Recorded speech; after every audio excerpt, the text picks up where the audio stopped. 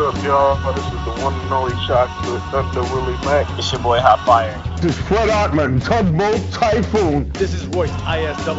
Hello everyone, this is the interview queen Alicia T. This is the Callahan Death Machine in the draw and the face of Impact Wrestling, Sami Callihan. This is the AirPod God, MLW star, Richard Holiday.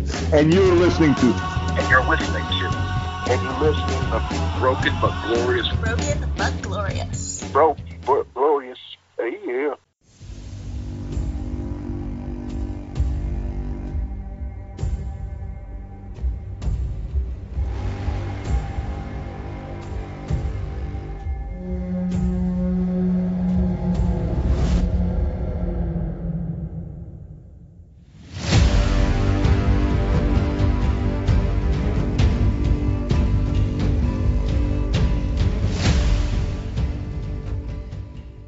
So hello everyone, it's Stephen Jackson aka STJ215 here again with another exclusive interview for BBG Wrestling.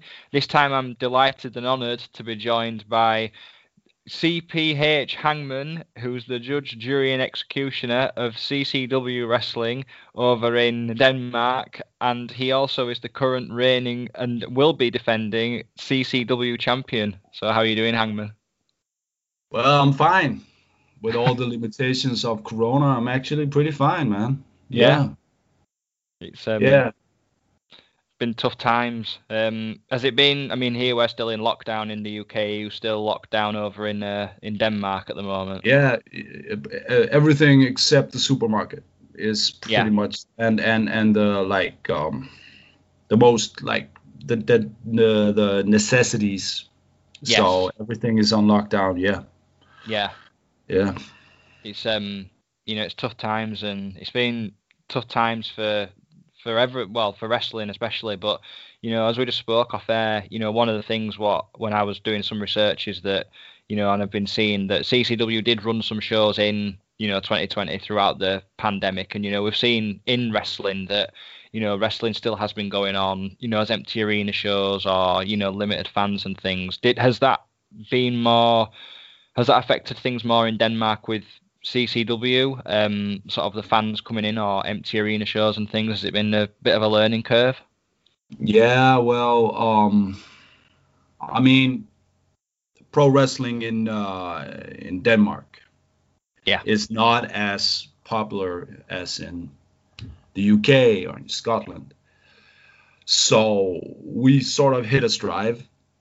And we started to get noticed, and then Corona comes in March, and we just had like a sold out show. It was the biggest show that we ever had, and we were like, "Oh, this is awesome! Now we're gonna really push it." And then Corona comes, and it's like I could just see all the boys and girls like, okay, everything we worked so hard for is just going down the drain. So, I'm the former owner of CCW, right? So I was really put on, that was a test. That was a challenge for sure. So what we did was we had this small test show where we did the whole social distancing. We had all kinds of small mechanics to ensure that the audience who came there, they were safe. Yeah. And that was a test show, and we did that a couple of months later, very defensive show. And then we did a bigger show with the same setup, and then at the end we did the biggest show of the year in a huge hall, it's called Ragnarok, right? So every year we have this huge show where we go all in, with the matches. So all the testing and all that stuff went to that big show during Corona, and sure enough, the police arrived at the place. It was sort of in the at the outskirts of Copenhagen, and they arrived. But I knew they would arrive, and we greeted them in the door, and we had a nice conversation with them, and asked them if they wanted some coffee or soda, and then they left. And it was thanks for it was like we got some praise from them because they could see that everything was taken care of, right? Yeah. So, but that's, I mean, if it had happened, if Corona had happened like the first year we got started, it's been a learning curve. Yeah. So, in how we want to present the product. So, I mean, but I'm a positive dude. So, there's also good stuff. I always try to turn it into something positive, and the positive thing was that we did it, and it was a beautiful show, and we learned a lot from it, even though a lot of us were stressed out of our minds. But I think sometimes you need to learn on your feet, and that's what we did. So it is what it is, man. Yeah, I mean, I commend you and the whole team, and I've spoken to other promoters and wrestlers in various independent promotions for still continuing throughout the pandemic, and being able to put on shows which are safe and which are allowing fans to come in, and it's not just a segregated empty arena setup which is safe, but then again you need to get fans into the the shows, because that's part of the atmosphere, isn't it? And being able to keep going even though so many things have stopped throughout coronavirus, I think is a massive, like you said, it's a learning curve, but it's also a huge sort of pat on the back, if anything, that you're able to carry on and produce wrestling in these really trying times for everybody, and able to entertain us all. I mean, like I found CCW, or I became more noticed of CCW during the pandemic, and the stuff you've been putting on has been awesome, as a a roster and a group of wrestlers, and because one of the questions what I was going to ask you, and we kind of touched on it just just before we came on air, but because you were saying that Denmark isn't sort of on the map in terms of, like, if you look at wrestling, it's kind of very underground. But with that, did you become a wrestling fan from Denmark wrestling, or was it as you just said a minute ago, was it watching things like early WWF, WCW, and more American wrestling? Was that what made you a fan originally, or was it more the Denmark wrestling? Well, the story goes that we got Denmark opened up for satellite TV in 1989, and that year my friend Thomas came and said, like, listen, there's this pro wrestling going on, and they call the World Wrestling Federation. So you have to see this, and it's coming on Saturday, and it's like the Saturday night main event, right? And I watched it, and I got hooked. Yeah, these characters, right? Different era for sure. Larger than life characters, really, really, really awesome workers. As I said before we started shooting, I binge watched some Saturday night main event last night, and I had a ball watching Ravishing Rick Rude feud with Roddy Piper. Yeah. And watching Bobby Heenan and Gorilla Monsoon just go at it. I mean, that's just, oh man, that goes like goosebumps, right? So, so I watched it like from almost 9 years old up until like the Attitude Era, and then I took a break because then school happened, and I've been to the university, right? So I got a degree from there, and I just sort of like wandered away from it. But sometimes I would buy a DVD. Like I think I bought a DVD with The Rock versus Goldberg on the cover, and I was just like, okay, oh man, I got this match, right? But I missed some of the stuff, but I'm like, and then like eight and a half years ago, I watched the live show, and everything just reconnected. Yeah. All the creativity, and like, that was fun. And I told this story so many times, but I watched Chaos versus Killer Carlson, which are my two mentors. Chaos is from DPW. He's like an old, he's been doing this for ages, right? And Killer Carlson was the creator of the first incarnation of SWS from Malmö. Watching those two go at it, classic babyface versus heel match, that sort of just kicked everything into gear. But to get back to you about all the challenges with Corona and CCW, I mean, CCW has gone through so many challenges. I mean, the first thing we did was like, okay, here we are in Copenhagen. We need to have experience, right? Yeah. There's one guy who's been out there doing it, and that's me. And then there's like a lot of younger guys who's been doing it. So before CCW ever really got their first show, 1.5 years of a lot of training. Yeah. And then you sort of have the base. Yeah. And everyone is sort of aligned in that. And that was the first class, right? Yeah. And then the first class is like Pete Phoenix, Sebastian Day, Carlos Zamora, and me. And then eventually more people came. Yeah. And then like we sort of like we have a partnership and an alliance and also like a camaraderie and brotherhood with the Danish Pro Wrestling. Yeah. And sort of built from there, right?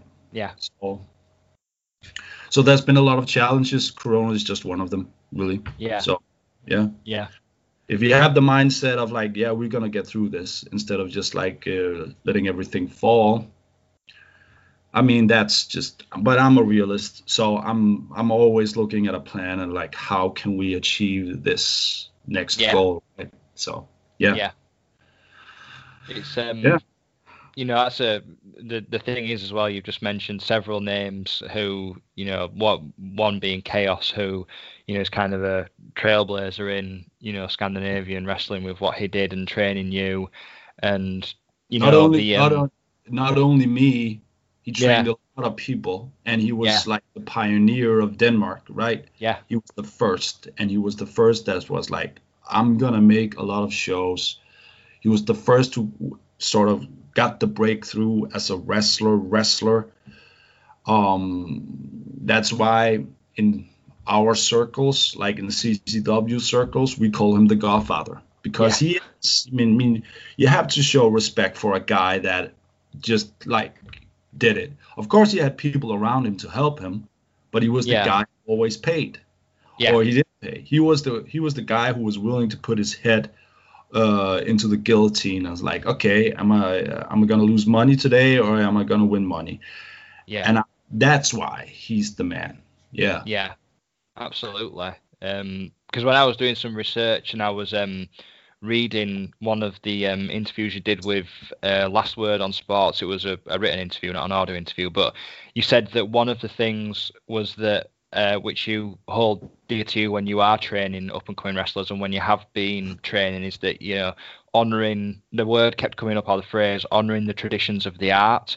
And from Chaos and Killer, was that kind of put into you? Was that put into you from a very young age as a wrestler, like, or from being a rookie, that, you know, you have to honour the art of pro wrestling from, you know, the beginning and all that kind of tradition and things like that, you know? I always mention, this is actually a good opportunity to actually mention some other people, because I always like mention Killer Carlson and Chaos, right? Yeah. But Killer Carlson and Chaos sort of followed me. They've been following me. They've been supporting me. When I started doing CCW, I sort of started looking at it from Chaos's view. So I sort of like learned even more because I was like in that position. And from that, I learned, but I'm a sponge, right? I just want knowledge, right? Yeah. But there's been a lot of other coaches. There is, every year, there is a camp called Fake or Break. And it's an awesome camp where you learn wrestling. You learn more about yourself because you can do more than you think, right? Yeah. And when I started, I had 2 left feet. And I was not, I was a clusterfuck in the ring. I mean, my first coach was the Canadian Rebel Starbuck. Couldn't bump. I can do any kinds of bumps. I couldn't strike. I didn't understand. I was almost like the guy who fell over my own feet when I hit the ropes, running the ropes. I couldn't. Everything hurt, right? Yeah. But at Fake or Break, I had Falcon from Scotland. I had TJ Mackerel, Scottish trainers, and TJ, he was there with me for a week, and he was sitting over in the corner, be like, "Yeah, good. Oh, that was awesome, actually, Jay. That was awesome. Again, let me see it again." And and then there was like Mr. Pay-Per-View and a guy called Christian, or Cool, the cool one, Cool Christian. So one day Christian pulls me aside at this camp. We talk a bit about like culture, right? Because everyone loves pro wrestling, and everyone starts as a fan, and then they get smartened up and they're not as green. So he pulled me aside. It's like, and we had a talk where he just went through a lot of stuff. And slowly I started to like, okay, because this was interesting. There are some principles here, right? Yeah. Some principles set in stone to ensure business, but also to ensure respect, to ensure trust, to create the best working environment for a show, for the locker room, for like not creating unnecessary drama.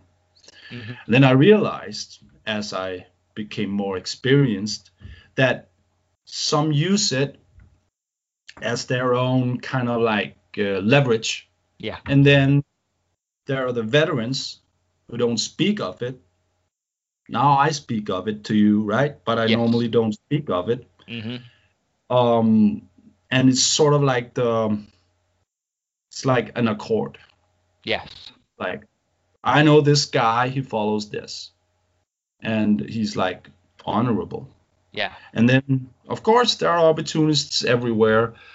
But being in this for 8.5 years, I can smell a toxic asshole a mile away. I'm not going to talk with him. And I think that's also the reason why, until now, I haven't taken any other bookings other than from my mentor, Kim Chaos, and been in CCW. Yeah. Until I was ready to go out in the world. And until I actually had something I'm proud of. Like, there's, like, what can Hangman bring to the table, right? What's different about the Hangman than another wrestler? Because there's a lot of very, very extremely talented wrestlers that could do a lot of freaking crazy high spots or moves. Mm-hmm. And I respect that to a certain level. Yes. I'm not pulling them down, but the Hangman is the way I portray the Hangman, because there's a lot of Hangmen around the world, but the way I portray that from myself is different. Yes. So I'm confident now, after so long, to go out and show something. Yeah. Show something different. Yes. Hope. Oh, absolutely. I was about to say that, you know, your loyalty to CCW and to, you know, Denmark has been, you know, admirable. And one of the things I found when watching you wrestling, when I was, you know, finding more about CCW, is that you've got a very, I kind of describe it, or in my notes I put it as kind of like a realistic and intense style of wrestling, and it's very, you know, it's very, you know, scary. It's very physical, you know, and it's very kind of old. No, it's, you're welcome. It's a very, you know, you see wrestling today, and it has a lot of, as you said, high spots, or a lot of, you know, like unbelievable action. But there's something refreshing about seeing somebody who is very, you know, physical in the you know, aggressive sense. And for me, that's really exciting and, like I said, scary to watch because you're kind of feeling a little bit like, oh, what's this guy going to do next? And is that, that thing of, is he really hitting him? Is he really hurting him? Headbutts and the like. So one thing I was going to ask you was that for other wrestlers coming into CCW or coming into the ring with you, has there ever been kind of, and you've just said it then about the kind of respect situation and things like that, has there been kind of have wrestlers felt intimidated going into the ring with you, knowing that you do have such a physical and aggressive style compared with a lot of wrestlers today? Has that ever happened going into the ring?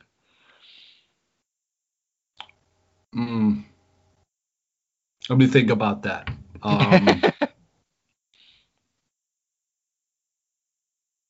Well, not really before, but I think that will change now. Yeah. Because I was always fatigued. I was the last guy getting dressed. Now I step down as the owner and I'm sort of rejuvenated and I'm energized and I'm like clear-headed and I know which direction I want and I know which kind of match. Sometimes when I had a match, like they would come in and like, oh, I have all these ideas and we could do this, this, and this. And I was just so tired because I'd been busting my ass for 3 weeks and had like 4 hours of sleep every day. So I was just like, yeah, okay, let's go up in the ring and do it. And that was the sacrifice. That was the trade-off, right? I was just like, yeah, okay. Look, if I call something in the ring, right, can you just follow that? Yeah. So a lot of the times, the guys I work with, I didn't have like a lot on the table. I would just work with them. Yeah. Now it's different because I'm passionate about pro wrestling again, and I'm ready to kick some ass. It's a different Hangman than like in November. Yes. Because we had the show on the 7th November, and yes, I won the CCW championship. It's just still a different Hangman. But sure, there's been a few. I've said this before. I take pride in taking some of the new guys or girls and having a match with them on a show, because you can train all the basics. Yeah, and you can like repeat it all the time every week. But if you don't sort of get the experience of being in front of an audience, that's when you make mistakes. It's the small mistakes, and that's where we can sort of like, and I just like the fact that I'm in there with them, so and like working with them so they can feel how to have a match, and rather me being a bit like, being not too hard, but like learning them how I was learning from TJ and Falcon and Chaos and Starbuck and like there's more. How I learned it, I'm giving it to them, right?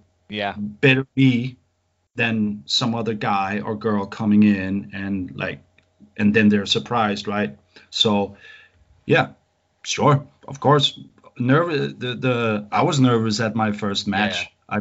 I was like, oh shit, I'm gonna forget everything, So yeah. It's now. Yeah. No. Yeah, it kind of falls into another question, because in the interview you did have recently with Kurt Johansson, you said that your two favourite wrestlers, who are also two of my favourite wrestlers, were Sting and The Undertaker growing up. And,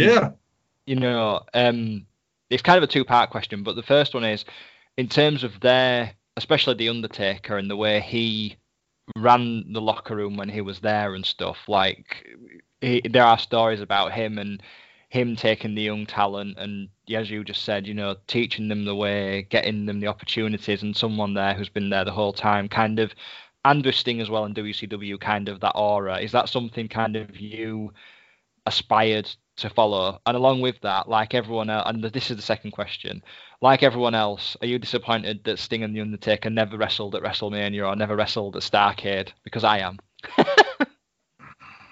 Well, I'll take the second question first. I think it's a dream match that I'm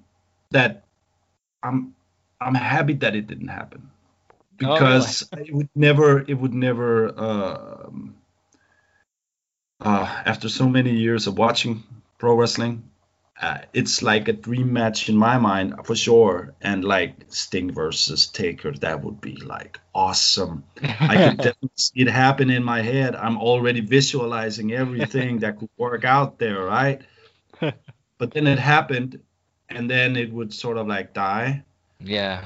And, if I wanted Sting versus Taker, I wanted Sting. That could go. He can still go, but there's it's like it's a different time now. I wanted Sting from the 90s, and I wanted Taker from the 90s, and making them bash, like Attitude Era kind of thing, and making them bash. That's the match I want. That's the match I want for sure. That would be like on the top number one. Yeah, like that would be it would be better than the Iron match between Bret the Hitman Hart and Shawn Michaels. Like that would just like go up there. As for the first question, what was that? I forgot it. What was the question? In terms of sort of you were saying earlier on about the taking the young students and teaching them, like in terms of like learning business and things, because of the way the Undertaker is kind of a bit like you, held himself away. Only now he's retired. Like the way he held himself in terms of his character work and his aura, is that kind of something you aspired to from afar as well? The way he works. Well, thank you for like just giving that a thought, because Taker is. There's some people who said, like my generation, it's not Ric Flair that is the greatest wrestler in the world. My generation, it's the Undertaker. Yeah. The generation before, it was Ric Flair. Mm-hmm. And just to like mention with this icon is like, sure, I mean, you can't avoid it. Like you're the guy who created CZW from scratch, right? And you come with a lot of experience. So of course the guys come to you and ask for opinion, and they call and, hey, I'm having an issue with this. Can you help me out and stuff? And I always try to give them a fair shake or call it down the middle. And sometimes I'm not Mr. Popular because I sort of speak my mind, and that can rub people the wrong way. But like I've always said this, like from that comes strength, because the guys and girls know I just speak my mind and I call it down the middle, and there's nothing like I'm not trying to go at you, right? It's like you're coming with a question and you're asking me about my opinion. I will lay it flat out for you, man. I mean, that's how I was raised. I mean, speak your mind, open your mouth. What is it you want? Like, yes. I guess so. I mean, sure. But I'm also like the cuddly, relaxed guy out of the back. There was at one point where I was sitting with an old battered guitar and playing with a cowboy hat. So I'm also that guy, right? Just trying to like create a good atmosphere in the locker room. That's just me, right? Until it's go time. Then it's sort of like, and it's go time. So yeah. Can you feel the change when it comes to go time? Can you kind of feel the change? Like, you know, like do you kind of feel the change from into Hangman and getting ready to go into the arena? Does that kind of metamorphosis actually kind of physically happen? Does it sort of come over you? Yeah, it's a switch. Yeah, because Hangman is not a nice person. No. Hangman is not a nice person. Jay is a nice person, but I needed to make that switch. So when I'm in the pit position, people need to leave me alone.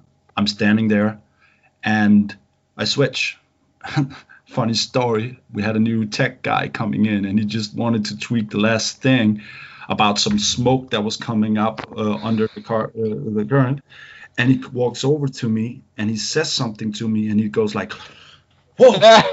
Because I looked at him like, "You dead me back." And they had a laugh about that in the locker room because they know my process, right? It just takes, before, it used to take 10 minutes. Now it's like a minute, 2 minutes. Then I'm ready. I don't know when it's there, but when I go out through the curtain, I'm the hangman. Yeah. It's hard to explain, I know, but it's a process. And then we go, then we go in and kick ass. Yeah. For the audience, right? So absolutely. Yeah. I mean, the reason I asked that question is because, for me now, I mean, it's interesting you mentioned guys like Ric Flair and, you know, from the 80s and things, and because when I was kind of, one of my introductions to independent wrestling as a whole was Ring of Honor, and was seeing Samoa Joe in the early days of his run as the Ring of Honor World Champion, and you would see the photographs outside with the audience, you know, and he'd be like thumbs up and with like, you know, CM Punk and everything. But I've spoken to people, and there are stories about how once the music hit and once he was in Gorilla, he would just change into the, you know, Samoan submission machine / you know, real world champion Samoa Joe, and you could see the metamorphosis and to leave him. And it's always struck me as that because, you know, it is, although it is a performance in the sense wrestling, it's also a very physical, at its root, wrestling's physical. And especially from what I've seen of Scandinavian wrestling, it's very kind of, it's not necessarily like English wrestling, but then it's not like German wrestling. It's got its own kind of style in itself. I mean, have you noticed, because you wrestled in Sweden as well, like, did you see a difference in that as well when you wrestled in Sweden, the different styles? Because that's always something I like to ask is, can you see the different styles when you're wrestling other people and how they approach it? Yeah, sure. I mean, I've been studying Nordic or Scandinavian pro wrestling for like ever since I began, and I always like, okay, that's different. That's different from this, and my conclusion to it is like it's you can follow the UK model, you can follow the American model, you can follow. I mean, even Scotland have their own kind of like thing, right? Yeah, they do. But the Danish scene, especially in CCW, and also I would say DPW is a hybrid of it, but we've gone like rocket. Show great wrestling. It's about having different segments on the show, different kinds of matches, different kinds of style. But if you really have to get down and concrete about it, like specific, it's more rocket. Yeah. You know, forearm says smackaroonie, and like you get a chop, you see the sweat going, or like it's just rocket and rowdy. And that's been sort of the trick, because if you go rocket and rowdy, how do you take the show a bit back so the audience is not always going like, oh, whoa! Like, because after 30 minutes they're like, whoo, I need to go out and have a cig or like have a beer or a pint. Here it's like, how do we take it down? And that's sort of been the psychology of it, right? But when we go all in rocket, it's just, that's sort of the definition that comes to mind, because it can also be pure catch can pro wrestling. But it's always, what are we trying to achieve here with the show? What's the theme? Who what's the program like? But always default, it's rocket. It's punk rock and it's metal, man. It's like boom. Yeah. It's got such a cool identity, CCW. It just sort of grabs you straight away. And the other thing as well is that, and me being a pro wrestler, well, an independent pro wrestling fan, it's all about the atmosphere of the fans themselves. And CCW always has such a raucous crowd there, and they have such a loyal fan following. I mean, have some of those, because I have spoken to promoters and things, and some fans like ECW back in the day have fans who've been there from the very beginning and have seen everything going along. Have you had those fans at your shows where they've been there, same show, same seat, same, every week they're always there, and they become part of the furniture in a good way, So I when I started the whole CCW thing, I started as a face, right? Yeah. As much as Hangman could be a face, it's a more like lean back face. Still does stuff that's not as legal as other faces would do, but he's like, I'm a good guy. So they started these fans started chanting, "Let's go Hangman." And then eventually I knew that, okay, because we were building someone else up to take that spot. That's Black Kurt. And Black Kurt is a rocket kind of guy. He can't help it. He's just he's a brick. You can hit him and hurt your hands on hitting him, right? So I was like, okay, I'm just gonna slowly, through a program, work towards becoming what Hangman should always have been. A sinister asshole. Cold-blooded heel. More, not a monster, perhaps a monster, who knows. So I started to sell more slowly when I got up. And eventually these fans, they started chanting, "Hangman is 70." And in Danish, it translates to "Hangman er 70." And they started bringing all kinds of stuff in, and it was a hoot. I mean, that was, so I would go with help, an aid or support for old people. And when I would do that in the ring, and then I would be like, fuck you. That interaction, that came from them. And it's about taking that connection and using it, because they will just be like, "Oh man, he saw that connection is good. What can I do? What can we do now to get under his skin? Yeah. He keeps winning over our good guys. Please not let him win again," right? That is what it's all about. And that was sort of for me, what created the next kind of incarnation of what is to come, right? Yeah. So yeah. That's the whole love as well for me with pro wrestling, is the whole slow burning side of things and the gradual transition, and seeing the different sides to somebody. Because the other thing, as well as being a singles wrestler, you did have a successful tag team part of the Rising with Hector Ironheart. And was that an exciting time? I mean, was that an exciting time, being able to go the tag team route and have a successful run as a tag team wrestler after being a singles guy for so long? Was that an exciting change in terms of character work and things? Yeah, it was. I mean, I loved it. You can do a lot of stuff as a tag team. Yeah.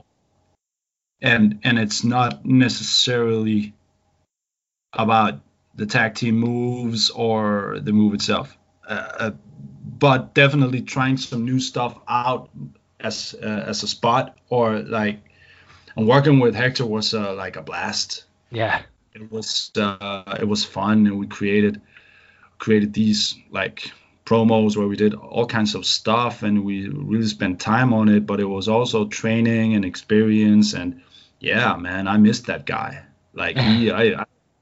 He's taking a break. So, but yeah, that was awesome, and we had some good matches also. So I'm really looking back on that run as it was good. Yeah. I mean, I love tag team wrestling. I think it's such an art form to be able to get the tag team ethic and way of working right. I mean, with your style and things, it always reminds me very similar to kind of, we were talking about WWF, but Demolition and, the hard hitting kind of slow burning way of working. And I like that because then if you've got the young baby faces coming in, getting the hot tags and stuff, it's all that what's exciting, being able to create that atmosphere, and for you kind of, because this is kind of going on a bit of a tangent from earlier on, but you did mention that your favorite match was Bret Hart and Shawn Michaels from WrestleMania 12, and if we talk about slow burning, the hour-long story of that match and how that played out, are there any other matches which would stand out as favourite matches, which now that you are kind of taking a bit of a break, you've gone back and re-watched with a fresh set of eyes, or anything which you've watched newly as a new, with fresh set of eyes now you're older? Is there anything you watched as a kid what you're enjoying watching again as well as Saturday night's main event? What you're enjoying? I watched, and it's not really like a big match, but I watched Roddy Piper versus Mr. Perfect. Oh, which yeah. is just like Saturday night main event kind of match, or like I watched that, and I've sort of gone back and started watching Roddy Piper again a lot more. Yeah. Because when I was a kid, he didn't really get my attention. There was definitely some realism to him, and he was an awesome heel. But as a kid, I went to either Hulk Hogan and then I went to Bret Hart, and I hated Mr. Perfect. But as an adult, I just loved the chemistry of like what Roddy Piper did, Bret Hart, Mr. Perfect, Ric Flair, Taker, Shawn Michaels, all those legends, all that, like that's just incredible, amazing stuff that's going on there. But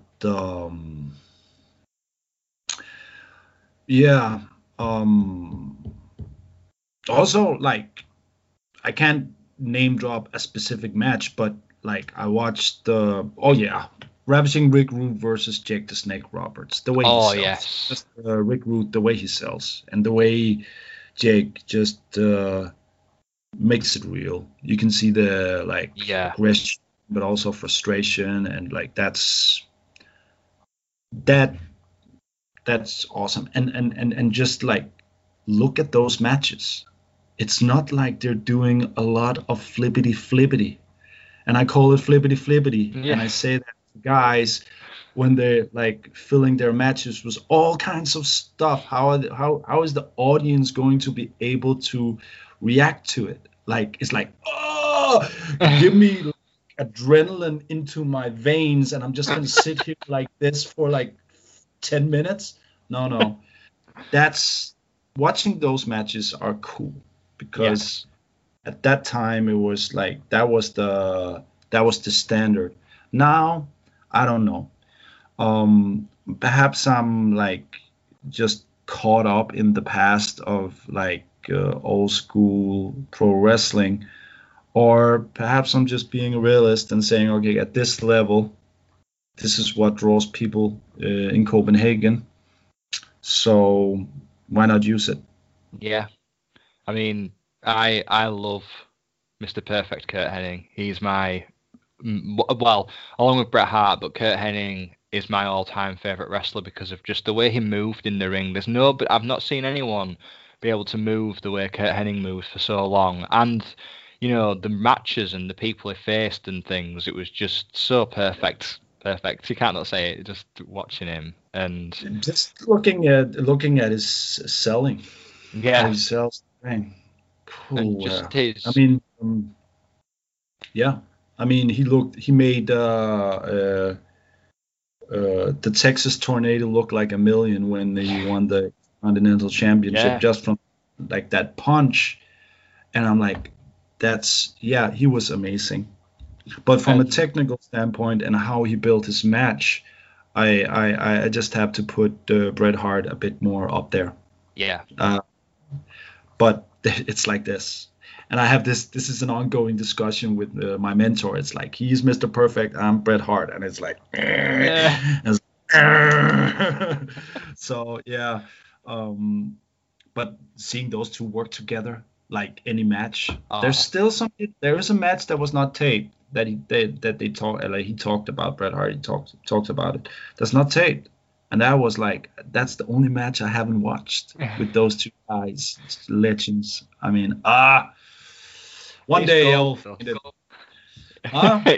It's just gold dust. Every one of those matches, when you find it on YouTube, or you find it on a DVD set or on a network, it's just like you have to watch it, and it's always different. It's never the same. Even though they wrestled so many times, they were always able to, the psychology of working and the way they worked each individual district of the United States or each individual country, whether it be Canada or the USA, they just knew how to do it.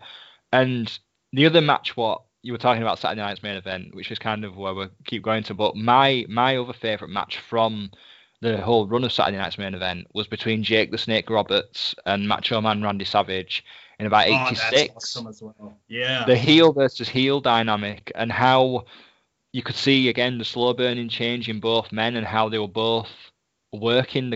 If you want to learn how psychology works in wrestling, which is what you were talking about and what I say, that's the match to see in terms of how to get a set of fans to have to weave their way around this strange situation, and two very, contrasting yet sinister characters in the way they work, and that match is awesome. You can't, it's just a dream match, phenomenal. And there's not a lot happening in it. Like, it's not very, again, there's not a lot of high spots. There's not a lot of, bells and whistles. There's not a lot of, plunder, as Dusty Rhodes would say, but it just works on the whole ethos of wrestling, in the sense that it's, in the ring and just working the crowd and knowing how to do it, and years before the Snake bit Randy Savage with on the, I think it was on Superstars, wasn't it?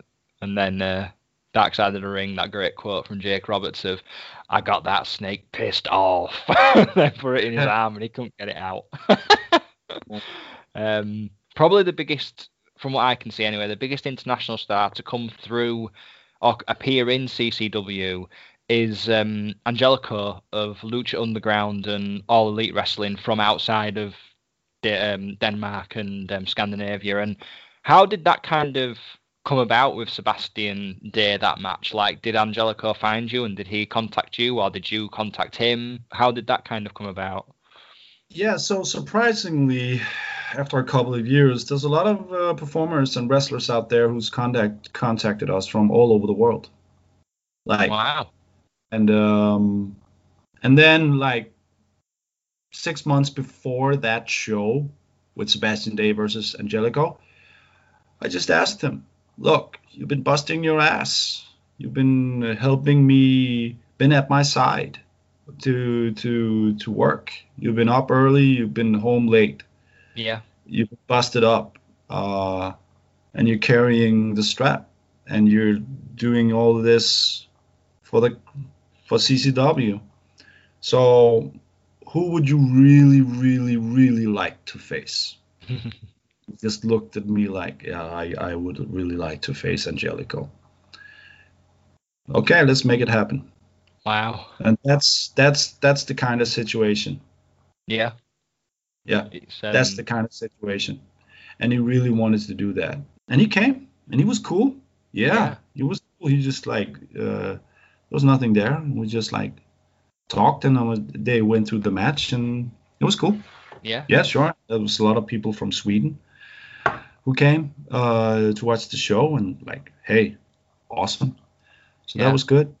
Yeah, great match. It's on YouTube, that particular match, and I really enjoyed watching it, and I love the work of Sebastian Day. I think Sebastian Day is such an awesome talent, and as you said, he's held the CCW strap for longer than anyone else, and he's such a great wrestler. And you had when you won the belt last year, you won it in a tables, ladders and chairs match against Sebastian Day, which had been going, that particular feud had been going on for sort of a few years on and off. You'd had the matches here and there, and that was kind of the big blow off match. Was that exciting, kind of going in there and having that big sort of last, I wouldn't say last hurrah because you may wrestle again, but at that point in time, the table ladders and chairs match to decide the title and stuff, was that a big deal for you to be able to get in there and do that with him? Yeah. If both seen from the point of view that Sebastian and me from that show was tired before we went up. So that was like we went out and gave everything we had left because we again Ragnarok 2 during Corona. It was a big show. There was a lot of stuff to do. There was a lot of management, but we went in there and we gave everything we had.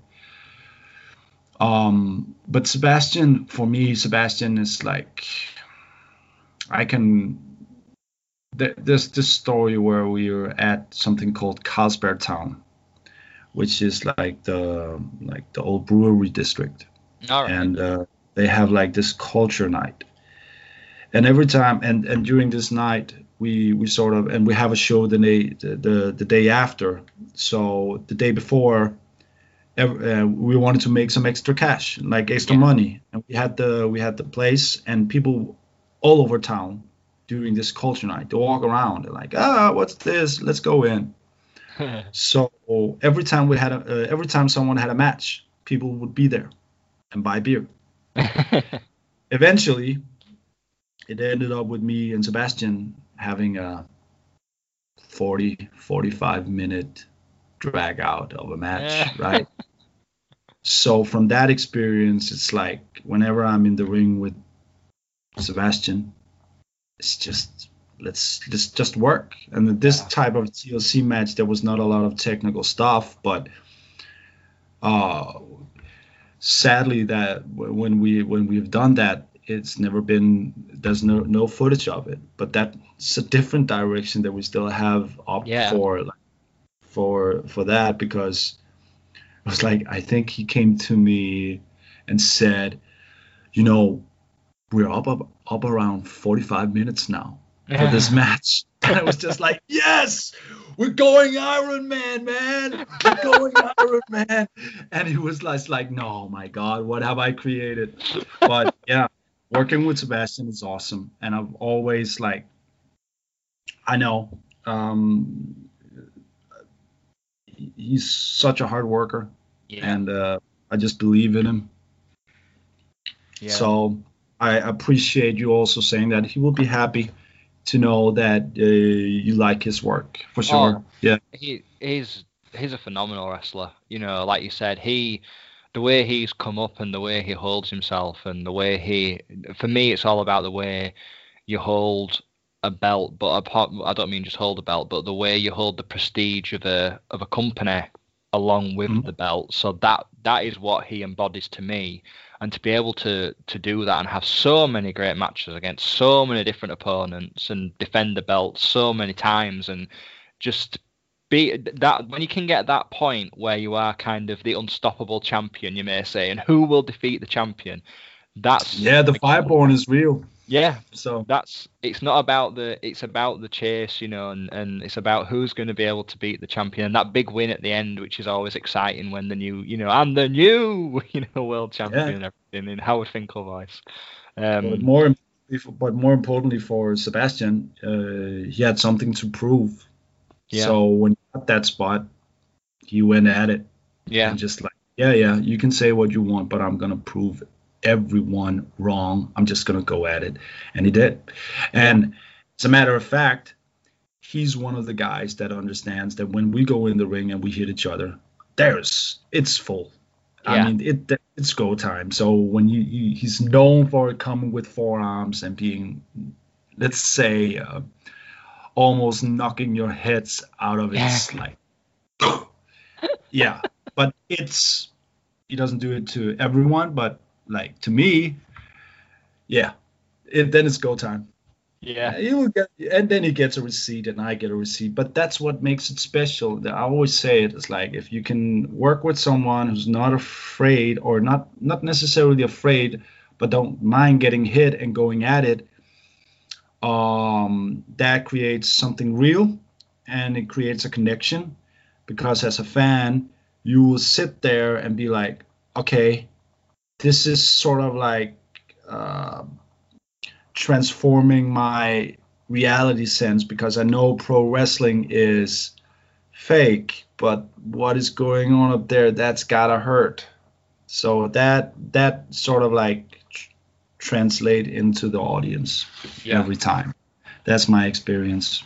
Yeah, I mean, that, although I don't like to drop his name now due to what happened, but that was what Chris Benoit was able to do in the ring with guys like Dean Malenko, who, like he said, Dean Malenko, that he was pushed more than ever in the ring, because you would watch those particular matches, or William Regal, and you would watch those matches and you would think, or Finlay, that, you know, are they really hitting one another? Are they really stretching one another? Are they you know, and are you trying to, you know, take the joint out of its socket? You know, you're trying to, you know, go a little bit further, you know, than you should do. And that again is the part of the art, and that's the slow burning, and that's the intensity, to be able to take it down, and versatile in that sense, that you can wrestle the hardcore, but you can also wrestle the, you know, very, you know, physical, hard hitting style, which not everyone can do,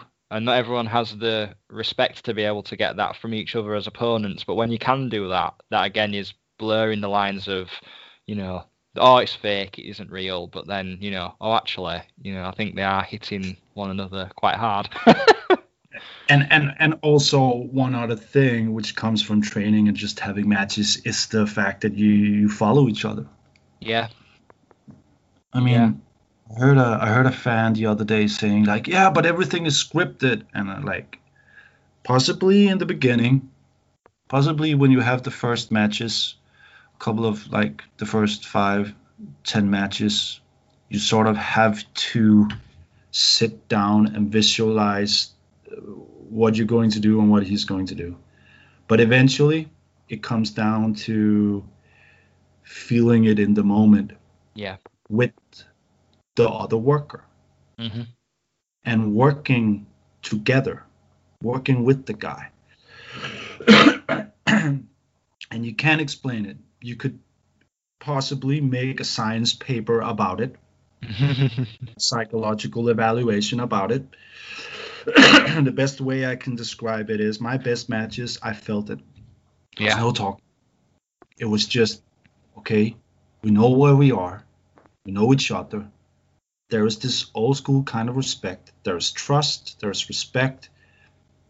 Let's work this match, because this moment might not come again. Yeah. So every match at this level is special. I've been asked so many times, what is your special match? What match stands out? And it's really hard, because all of the matches had something going for them. Yeah. So it's about being in the present. Power of now, man. Power of now. Absolutely. That's the art, you know, being able to feel that and just being able to, you know, gauge it. And it is a shame you said that. One of the other questions I have is that it is a shame that particular match you're talking about between you and Sebastian Day isn't recorded, because some of CCW is available on YouTube, and, you know, I've seen some of the shows and things, but a lot of it hasn't, and sort of Danish wrestling as a whole isn't available widely, you know, for fans to see. Is that kind of, before the pandemic hit, was there were you looking at trying to get more exposure internationally through different means, or is it always going to be that CCW is going to be kind of an underground, you know, independent promotion which people have to come out of their way to see, rather than come to fans internationally, like come to fans from a distance, if that makes sense? Yeah. Well, when you start, it's like when you have to start somewhere. I mean, we started on Facebook, right? Yeah. And I talk with Kurt about this. Twitter, like you're on Twitter, and that retweet will get retweeted and stuff. Yes, and Lou helped a lot with that.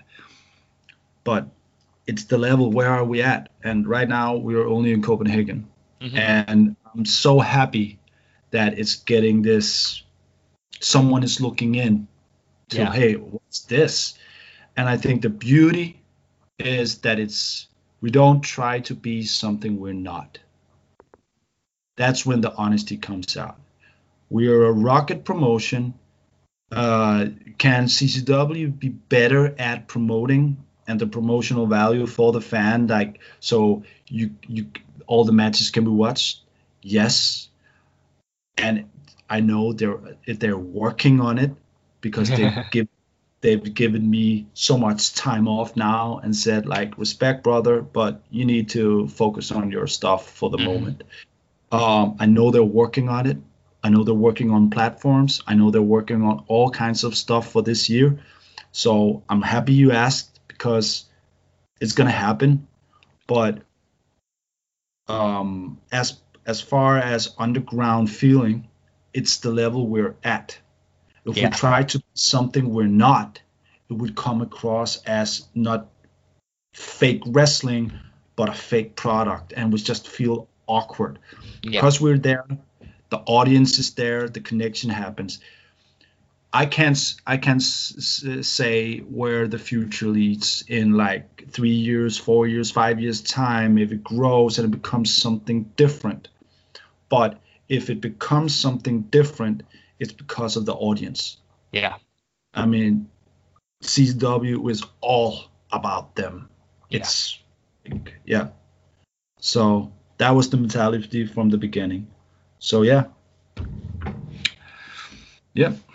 it's an exciting time. I mean, I can't wait to see more of CCW in, 2021 and, being able to, help people discover the promotion and see what you've been doing, for the past 5 years, which, is there for people to see. And just like I said, just the roster, what you've got, and, your work as well, which is, like I said, so, unique and tradition. For me, I think, because Scandinavian wrestling isn't necessarily, as I said earlier on, as widely publicized as the British style or the Irish style or the German style, you might say, it does hold its own identity, which grabbed me, really grabbed me, because I just, like you, soak it up like a sponge, and I hope other people do too, and just thank you so much for allowing me to interview you today. It's been fantastic. It's been such a learning experience, learning all about the promotion and your work and coming up in the business. So thank you, Hangman. Yeah, man. It's all good. It's all good. So, Also, just like a last remark, you mentioned the different styles. I know for a fact that I know the Norwegian promotion and the Finnish promotion and some of the Swedish promotions think that they're like the best wrestlers out there. But I think that's bullshit. I can easily name 5 guys that can easily take on 5 guys from them. So it's about making business, and I would definitely get Chaos on the team. He could be team captain. Hell, he could be like whatever he wanted to do. But I'm on his side. Like, Denmark is the best. I've seen that guy knock the socks off other wrestlers, and they're like, okay, Chaos can go. Yeah, he can go. Since I was trained by him, they can just bring it. I'm not afraid of those guys. They can just bring it. So you can see there's healthy competition between the neighboring countries. So I've always had like a romantic feeling about Scandinavia, Finland, Sweden, Norway, Denmark as like Nordic pro wrestling, and that carries a lot of weight and passion and endurance and strength and gritty determination, man. So that was just my parting words, man. No, absolutely. I was about to say I couldn't end it any better myself. That was. It's been, like I said, an absolute honor and pleasure to be able to speak to you this afternoon. Hangman, I've thoroughly enjoyed it. And I hope once the pandemic is, whether it be over or whatever, that we're able to come across here in the UK at BBG Wrestling and come and see it physically, for ourselves over in Denmark. I'd love it, And just to finish off, if you have any social media, if you want to promote any social media of your own or of CCW, go ahead and ride with it. Go for it. Well, Danish Pro Wrestling on Facebook. There's a show coming on the 5th of March at Horsens. I can throw you the link. I think it's easier. I just throw you the link and then you put it in there. Yeah. CCW is CPH Wrestling on Facebook. Follow Hangman on Hangman's Corner on Instagram. And yes, I learned from Kurt. I have a Twitter account and it's called Hangman's Corner as well. That's it, man. No mercy. Yeah. See you in the ring. Can't wait. And then just to finish off from ourselves, you can find us on Twitter at BBG Wrestling, and you can find our website at www.bbgwrestling.com. So that does it for me, Stephen Jackson, aka DJ215, for this incredible interview with Copenhagen Hangman today. Keep safe, everybody, and see you all soon. And see you later too, Hangman. See you around, man. See you later.